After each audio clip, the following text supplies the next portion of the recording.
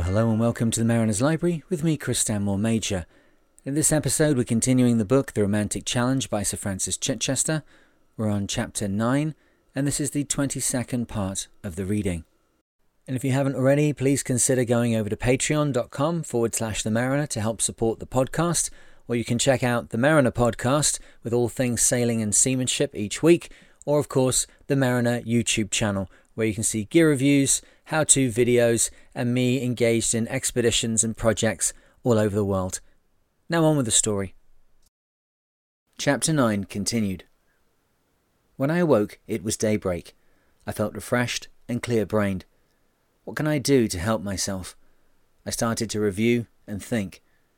The water level in the cabin seemed about a foot below the level outside, perhaps somewhat less. Was there a chance of its rising no farther as soon as the two levels were the same? I wished I knew the answer. Even if the water continued to rise above the waterline, that is to say if the yacht continued to sink, would there be enough buoyancy forward and aft of the two watertight bulkheads to keep the hull afloat even if the cabin was full up and the decks awash? They had a considerable capacity between them, and if so, I should still have a chance of bringing the boat to port, camping meanwhile in the cockpit with my bags of food and sleeping bag. In any case, when the water levels inside and out of the cabin were level, surely the inflow would be slower. Would I not have a chance of keeping the level there with bucket bailing? One thing I was determined on: nothing would make me abandon Gypsy Moth until she sank under me. I had one thermos full of hot water, and I mixed up a honey and hot water to get over my queasiness. I think it was also excellent food, though I did not feel hungry. After that, I had a spoonful of honey at intervals. The water was now up to the level of the settee, and the noise of it surging to and fro, with the floating floorboards banging from side to side of the cabin, was like the seas breaking on Brighton Beach after a storm. It nearly damped out the noise of the storm and the deck gear.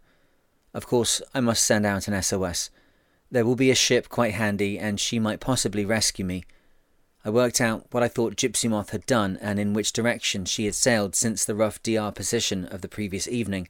I jotted down 43.5 degrees north, 19.5 degrees west, and logged the time as 0640 GMT. I set about transmitting an SOS.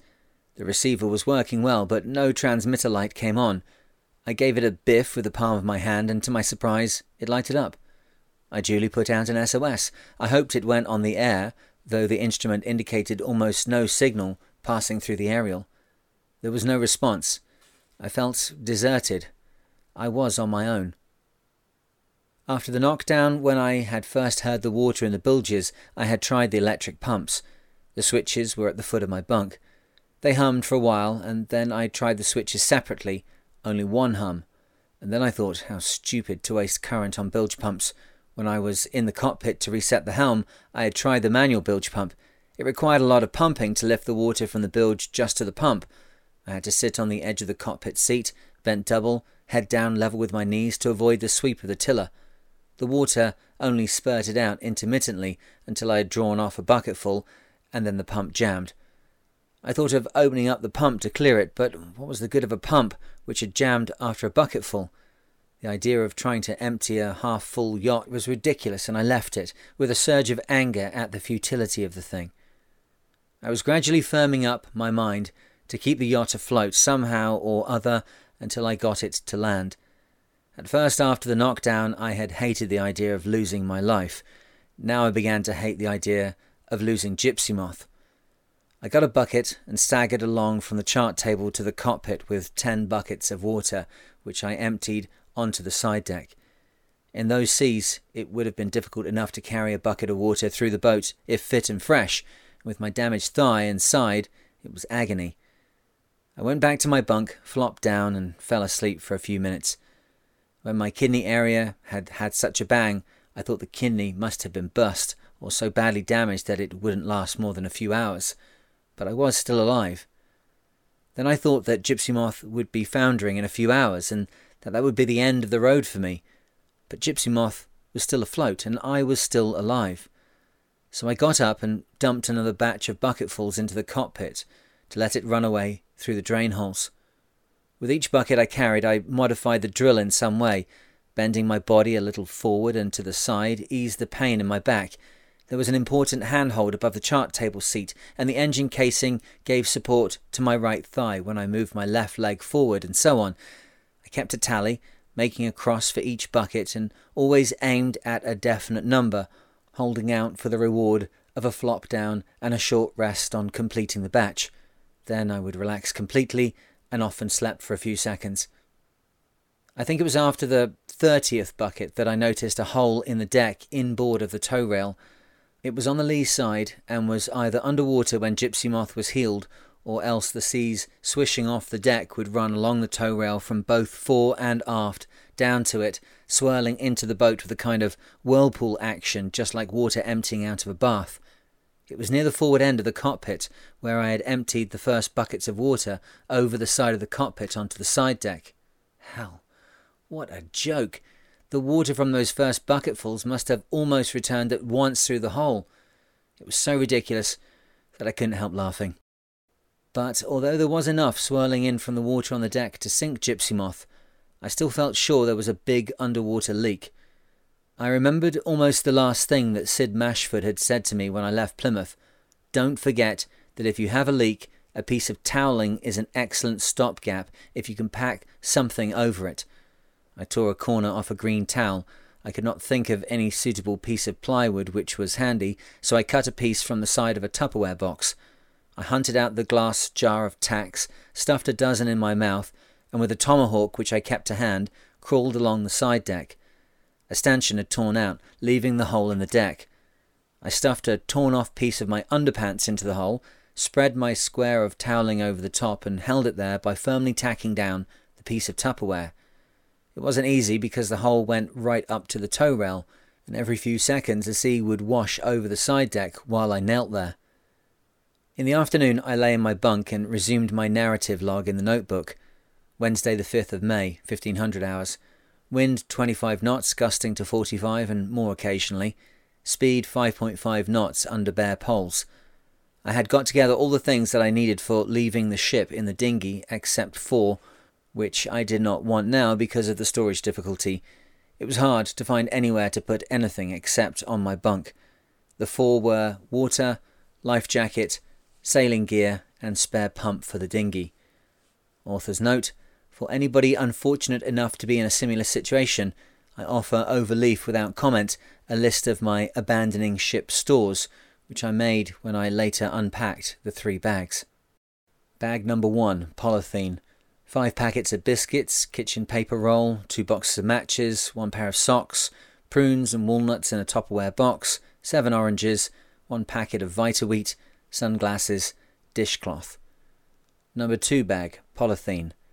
2 currant loaves, 5 bread rolls, 1 lemon, a lightweight woolen jersey, 1 pair of long woolen underpants, an Airtex pyjama top. I dredged the bottom half out of the bilges much later.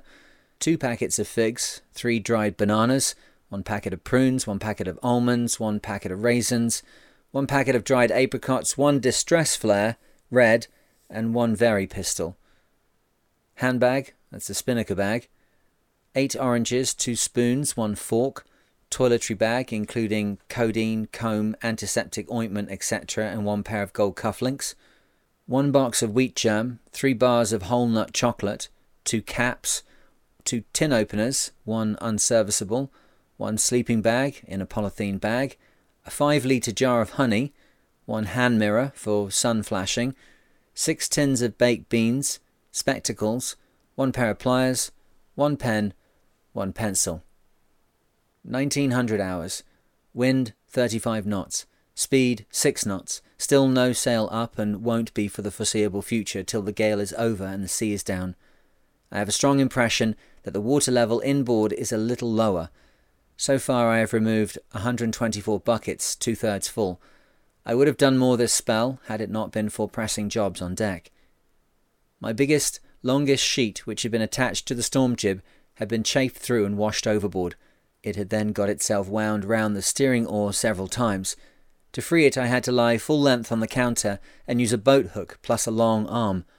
Then I noticed that one of the self-steering tiller lines was nearly worn through and would part at any time, though I felt sure it would happen at night when it would be most difficult to deal with.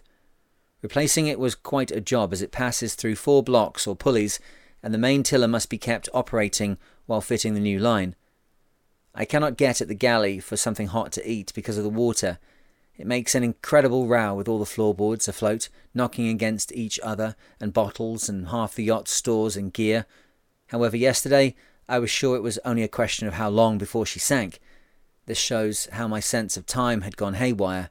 The knockdown had occurred the same day. At 2 o'clock on the morning of the 6th, the relative wind was 23 up to 40 knots, and Gypsy Moth was running at a speed of 3 to 5 knots, with the wind on the quarter. 2 or 3 big waves swept over the deck and poured quite a lot of water below the companion, but 2.5 hours later, the wind had eased to 28 knots, and while massaging my thigh and my back with arnica ointment with my left hand, while I ate digestive biscuits and peanut butter with my right, I was planning to set the main staysail first thing after daylight. An early job was to get to the chronometer, which I had forgotten about completely. I supposed it had stopped for want of winding, as it only runs for 56 hours. 08:35.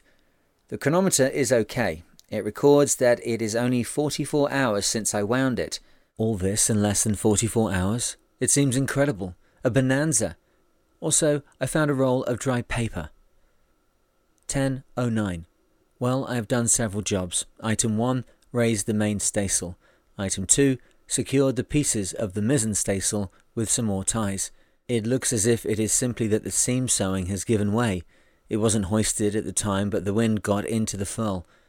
Item 3, I noted that the starboard navigation light and its housing have carried away. Item 4, charged the batteries to full meanwhile. Item 5, freed the mizzen topping lift from the backstay insulator. I should be able to use the RT now. Item 6, bailed out 21.5 bucketfuls of water, making a total of 145.5 buckets. Water obviously lower. I had to use a small bucket at times to fill the big one. Of course, I am working at the near end of the lake, which is shallower than the midships part. All this would be easy if it were not for the pain when moving. I am having a rest and will then try for a sunshot and then have another go at the water. If I could get rid of that and start drying things, it would be a cheering step forward. I was quite dry working on the foredeck, but got a souser in the cockpit just as I was finishing. I don't mind that, except for its keeping my padded jacket wet. Now for some cold fodder. Another 40 buckets go at the water, and I reckon I could use the galley and get something hot. I got a sunshot at 11:39 and a second one at 12:43, which gave me a fix at 43 degrees 45 minutes north, 16 degrees 25 minutes west. Course for Plymouth 052 degrees, distance 651 miles. Rather rough position due to big seas. More precision later, I hope. Another 40.5 buckets, total 186. Full ones too, now dipping in the main cabin. I'm getting a drill for it now. One learns to avoid the movements which hurt. I reckon that another 80 buckets will quieten the noise and get rid of swishing water. I have fond memories of Brighton Beach, but don't want to have it in the same small room for too long. I want to raise the mizzen, but I am determined to mop up this water first because my supply of energy is limited at the moment. I bailed until I had the deepest bilge empty. It has started filling again, but that does not necessarily mean there is a leak. There may be a leak below the waterline, but the pockets of water lying outboard of the stringers and timbers will be finding their way to the deepest part of the hull for some time. I kept a tally and emptied 155 buckets. I measured the bucket, a 2-gallon one, and reckon on average I filled it up to 1 3/4 gallons. Total for the operation, 186 plus 155 equals 341. It may not sound much, but carrying a full bucket 10 or 20 feet in a yacht is a long way in a rough seaway. What changes of fortune in a man's life. 2 or 3 days ago, I was as smug as can be with everything clean and tidy in the yacht, ready for Sheila to come aboard at Plymouth. I was just reckoning the time to arrive. A few hours later, I was collecting hurriedly the necessaries to keep me alive for a few weeks in a dinghy, thinking it only a matter of how long before Gypsy Moth sank. A few hours later, I am still in the whole yacht, apparently undamaged below, making again for Plymouth. Some odd things turned up when I was bailing out the ship. At the 106th bucket this afternoon, while bailing in the main cabin, I noticed something under the water. I put my hand in the water, which is as thick as soup, or coffee perhaps would be a better description, because I know there is at least 1 pound of coffee in the water, and found my longest wood saw laying at the bottom of the bilge. It had travelled all the way from a locker under Sheila's bunk in the fore cabin, found its way round the mast, along the alleyway past the heads, and halfway through the main cabin. How did it get so far aft? It is 2.5 feet long. How did it get moved anyway with its row of teeth? At bucket 107, I drew out a full vacuum flask. This was Sheila's, and it had been fitted with quite a tight fit into a slot above the little table beside her bunk. How did that get loose? Alas, it was smashed inside and only full of bilge water. At bucket 109, I drew out a full bottle of Courvoisier brandy. There were no labels left on the bottle, but the stamped bottle glass identified it. It is my favourite brandy, given me by Raymond Seymour of Whitbreads. It was undamaged. Another bonanza. These finds started me thinking, and at bucket 113 I thought, why not try to light the Aladdin heater? It had been underwater for some time, but you never know unless you try. I opened the door, and there was a large clump of nasty pulped trash inside, pulped paper and debris washed into the bilge.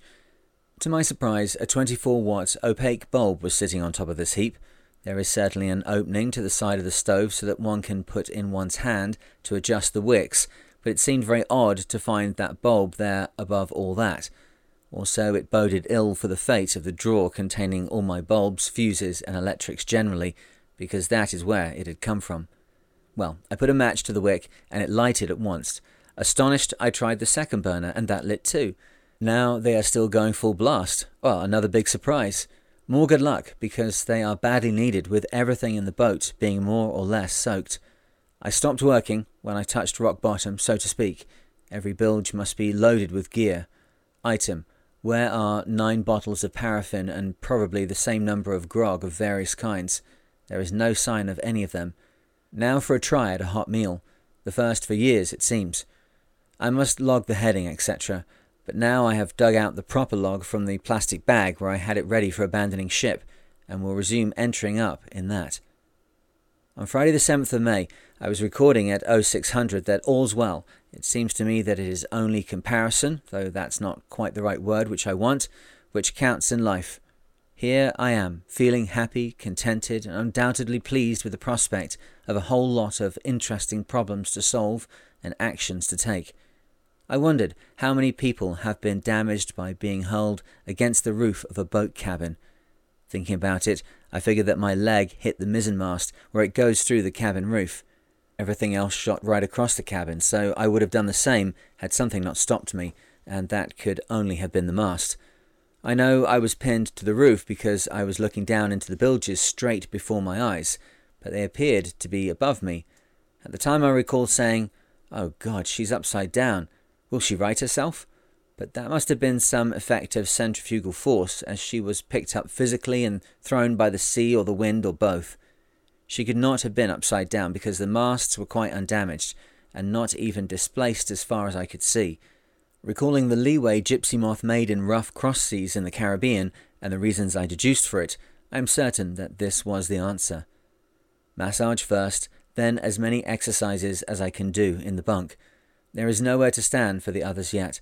One can't very well do leg swinging a la ballet school or 300 jogs while balanced on the curved frame timber of the bouncing hull. After that, if I'm as mobile as I seemed to be when I got up just now, I'll be a devil and double sail area by raising the mizzen. Then a temporary aerial is needed so that I can get the Colorado time signal.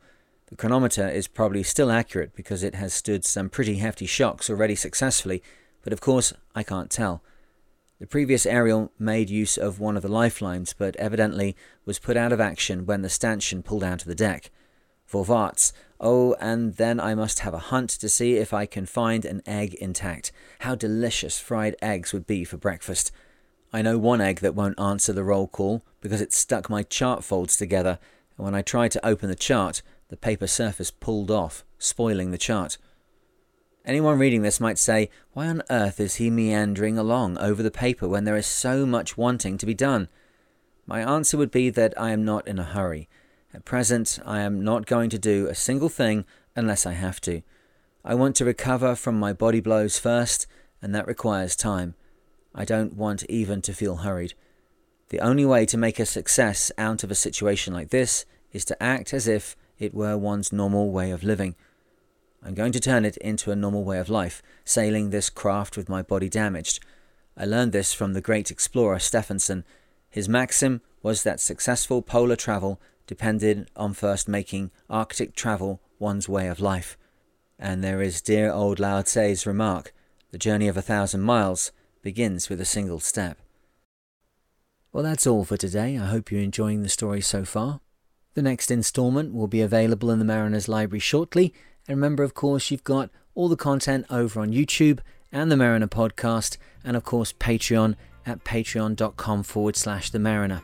But for now, wherever you are and whatever you're doing, I hope that you are safe and sound, and I look forward to speaking to you in the next one. Cheers.